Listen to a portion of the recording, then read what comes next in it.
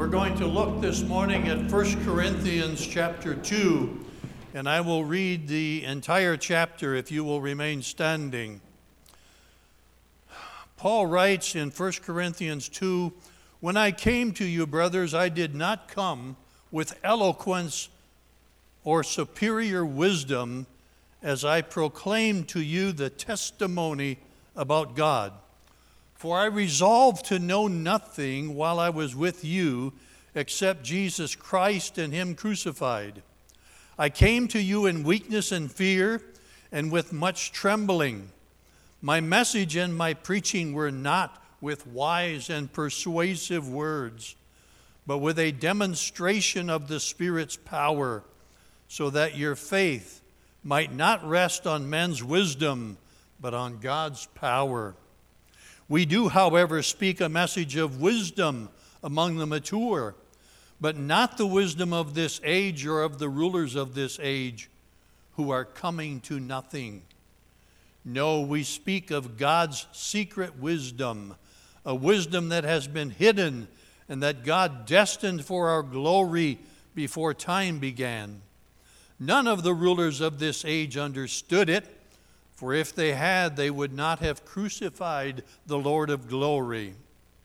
However, as it is written, no eye has seen, nor ear heard, no mind has conceived what God has prepared for those who love Him.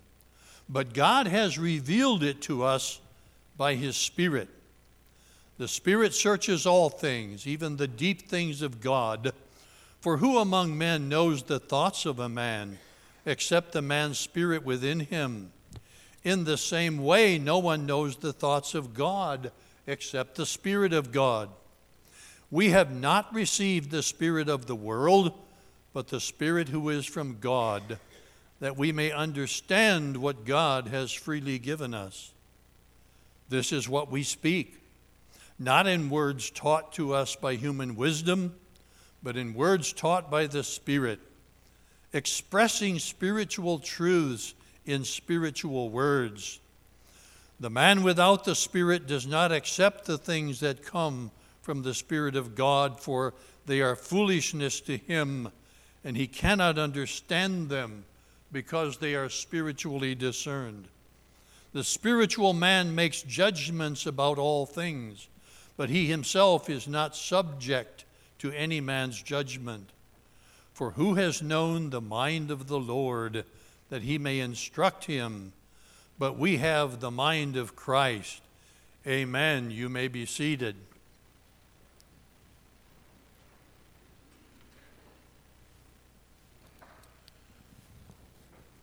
My name is John DeLue. I haven't been here for a couple of years, but I'm privileged to come back here this morning and to stand in the shadow of your pastor.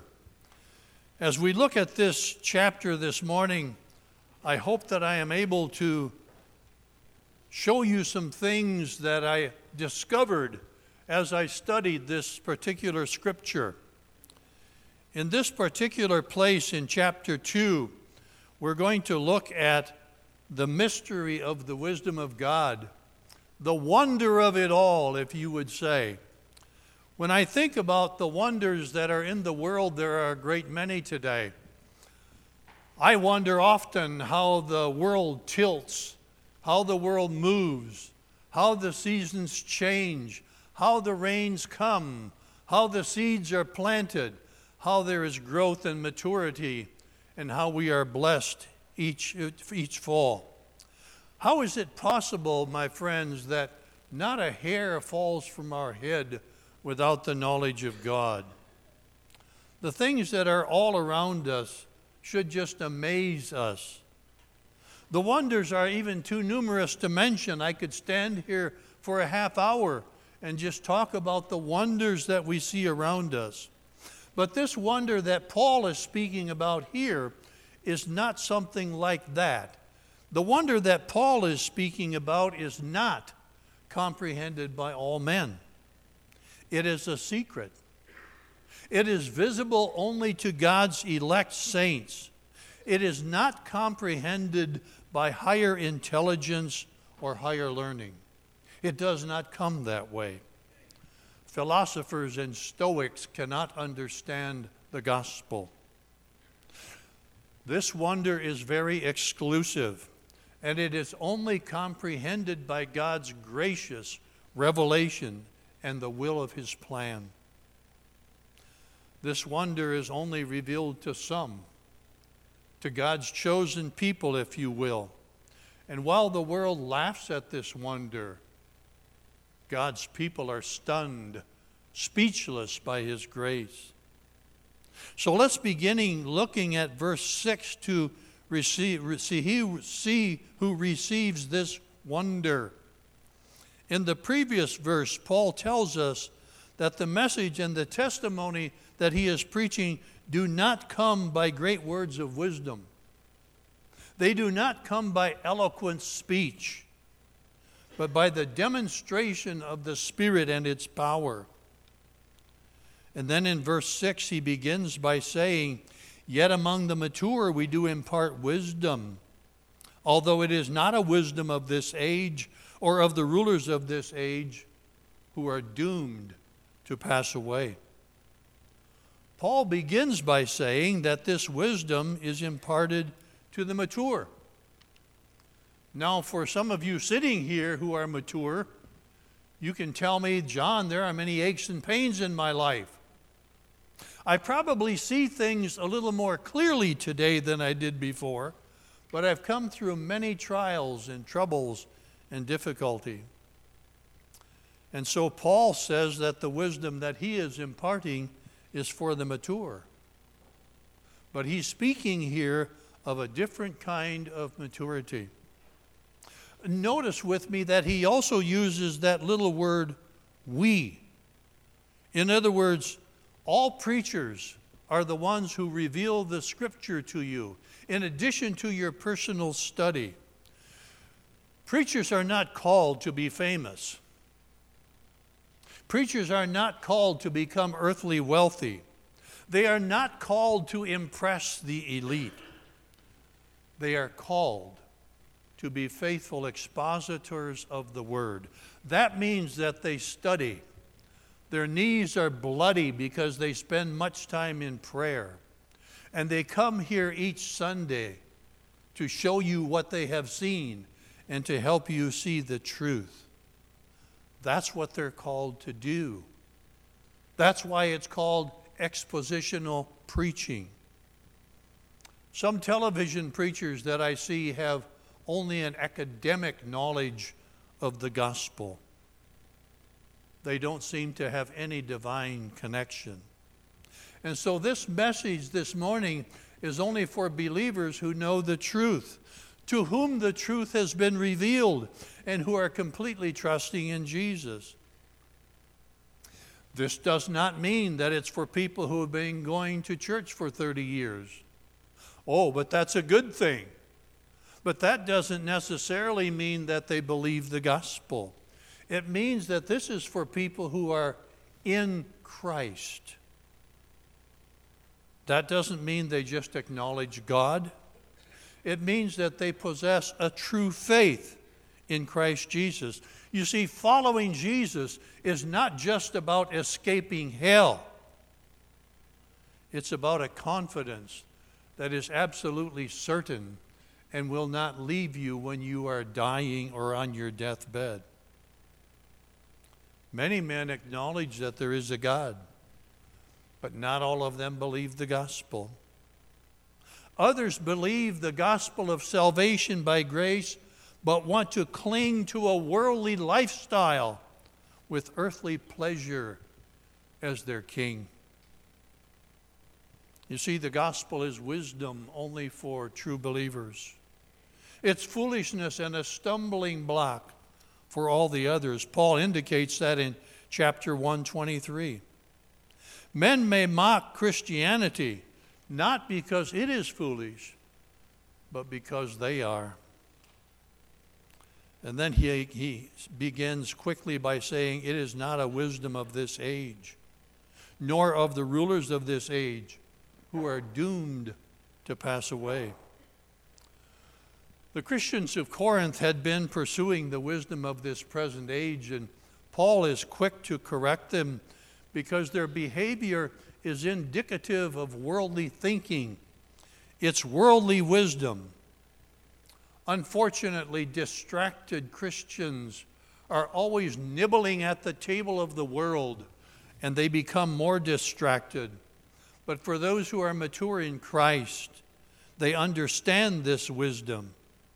While this is not true for the rulers of this present age.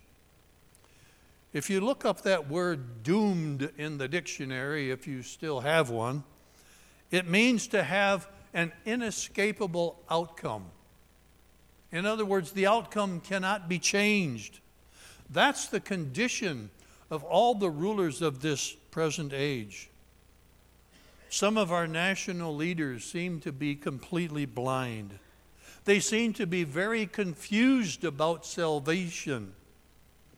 Those who are lost are blind, even though they may have many degrees and high self-acclaim, honor in society.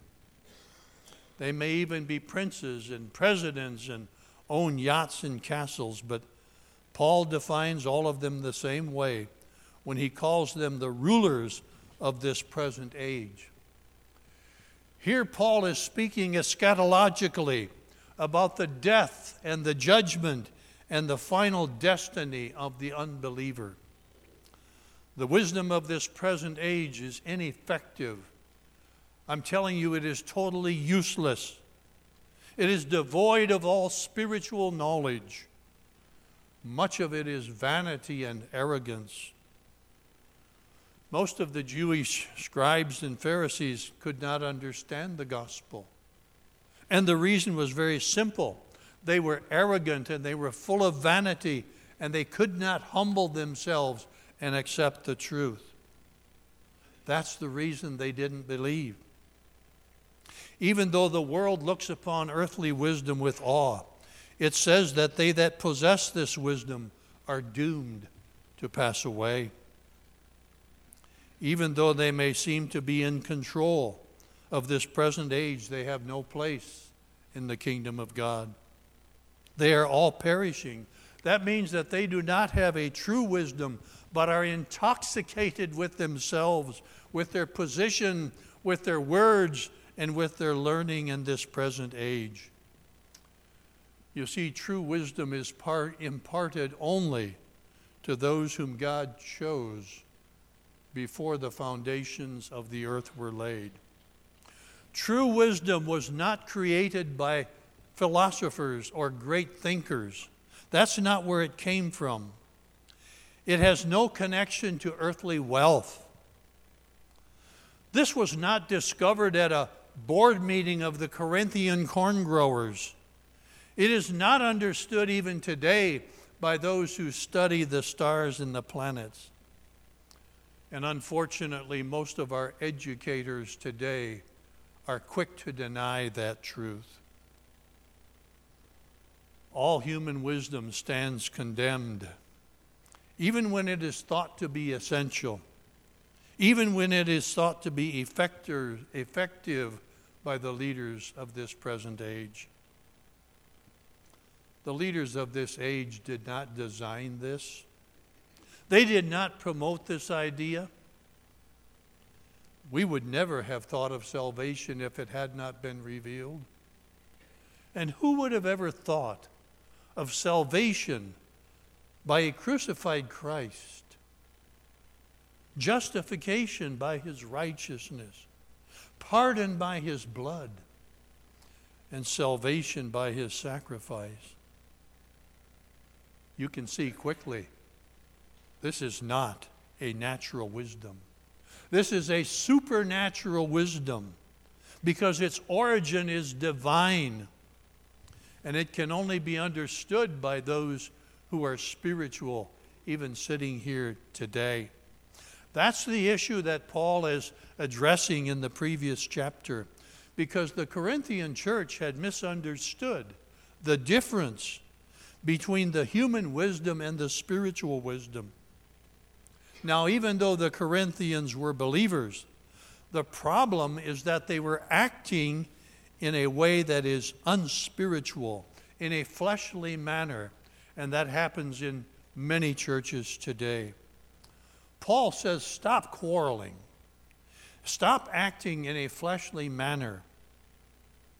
That's the reason that the prosperity gospel seems so attractive today to many in the church. It seems so deceptively biblical, doesn't it? It sounds so good to our ears because our fleshly mind agrees with it. Some Christians are hijacking the church today because they think that earthly wealth is a detour around Jesus, and it's not. A man I once knew said to me, John, I go to church 2 times a year. I go to church at Christmas and I go to church at Easter. I just want to keep my finger in the pie. Many churches want to keep their finger in the pie today. They want to enjoy the pleasures of this present age because it appeals to the flesh. Many want to be on the cutting edge of our present culture, and they invite it to infiltrate the church. Those who are immature only have a philosophical understanding of wisdom, and that understanding constantly leads them in the wrong direction. The kingdom of God is not understood by philosophers. It is not understood by Stoics or stargazers because their framework is faulty. It is deficient. And so in verse 7, Paul continues by saying, but we impart a secret and hidden wisdom of God, which God decreed before the ages for our glory. Did you catch that? This is a secret and hidden wisdom. Your moral faculties do not reveal this to you. Your mind did not conceive of this. No genius thought of this. And man's imagination did not discover it. This is not a mathematical calculation, and it is not discovered in that way. God has decreed before the ages began that only His chosen and elect people would understand this. Do you often wonder why you are in the church and a part of the kingdom of God? When I was a young boy, I thought about this a lot. I thought, why don't all people believe this? Or maybe we shouldn't be believing this. No. This was foreordained. This is not an afterthought on God's part. This did not surprise God that man sinned. The King James Version calls this a mystery. It says, but we speak the mystery of the wisdom of God. The mystery refers not to something spooky. It does not refer to something magical, but to things long hidden and now revealed. This is the mystery that lay hidden in Christ, in whom are hidden all the treasures of wisdom and knowledge. It lay hidden behind all the types and shadows in the Old Testament scriptures. And it's only revealed when we search for it. Paul speaks in Ephesians 3:3 this way, how the mystery was made known to me by revelation. By revelation, as I have written briefly, when you read this, you can perceive my insight into the mystery of Christ. Oh, I want you to catch that. It comes to you and to me only by revelation. This is so inherently great that it surpasses my human comprehension. This was conceived by God in the eternal counsels of His will before the worlds were formed or man took his first breath. Nothing can stop this decreed will of God. Praise His name. The gospel and its mystery had been hidden for generations, and it came only to be revealed by revelation, or we would have no clue today. Paul is transforming the mind of these Corinthian believers by eliminating a philosophical thought, and he's replacing it with a serious soteriological or a Christological thought. Paul wants them to think about salvation. He wants them to think about the person and the sacrifice of Jesus Christ. This is not just a cognitive act or an intellectual exercise. No. Paul even says this is for our glory. An essential part of God's decree was that this was for the glory of believers. Who are we that we should receive wisdom, glory, and salvation? We are unimpressive. We are rebellious. We are sinful. We are arrogant. We try to do this on our own at times. You see, the world simply cannot comprehend this. They cannot understand this if it hasn't been revealed. And when it was revealed in the person of Jesus Christ, they did not understand it. It says that God chose the foolish and the weak for salvation, and by doing so, he shamed the wise and powerful who are doomed to pass away.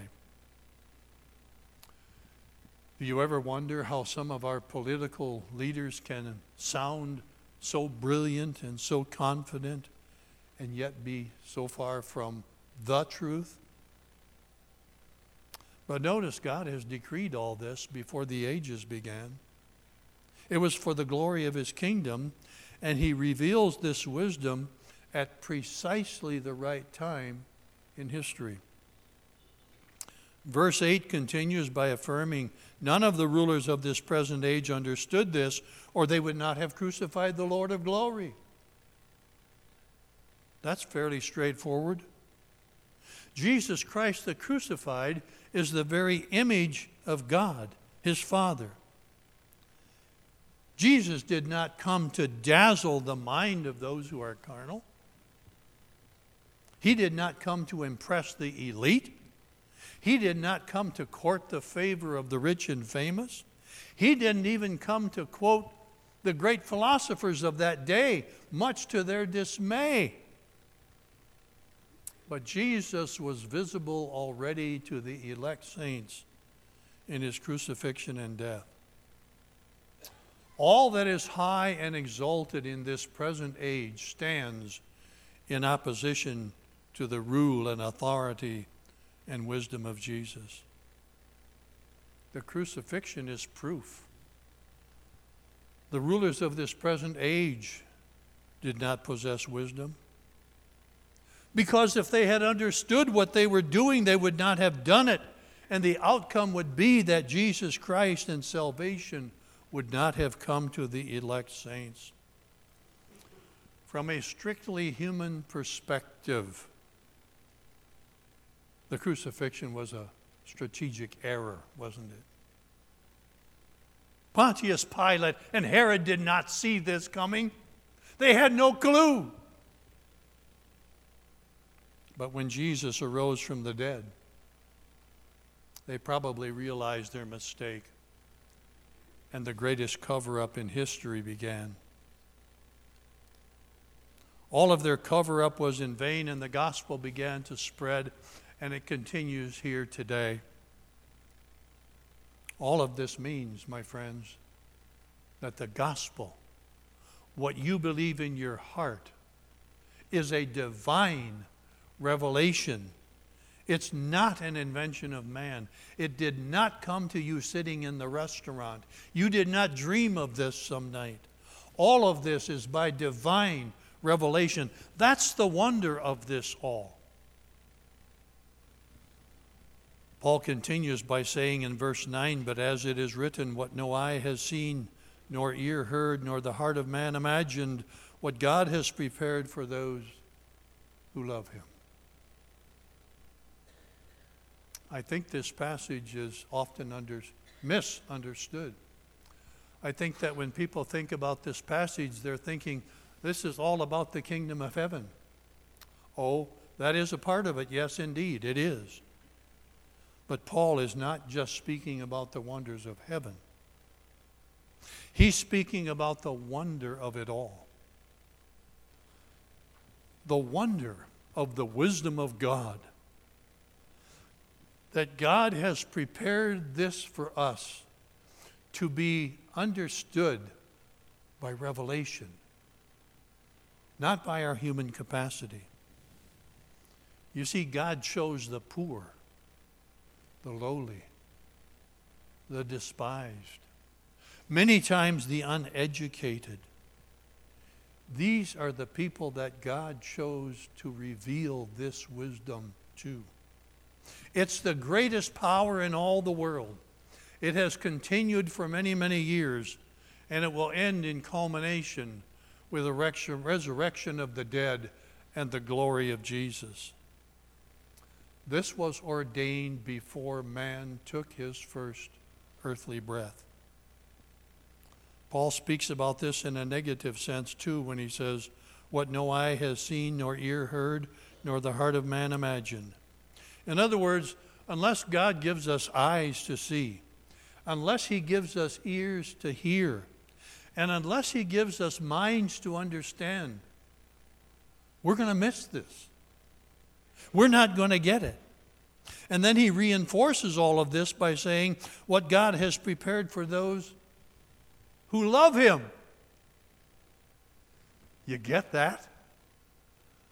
This is only for those who love God.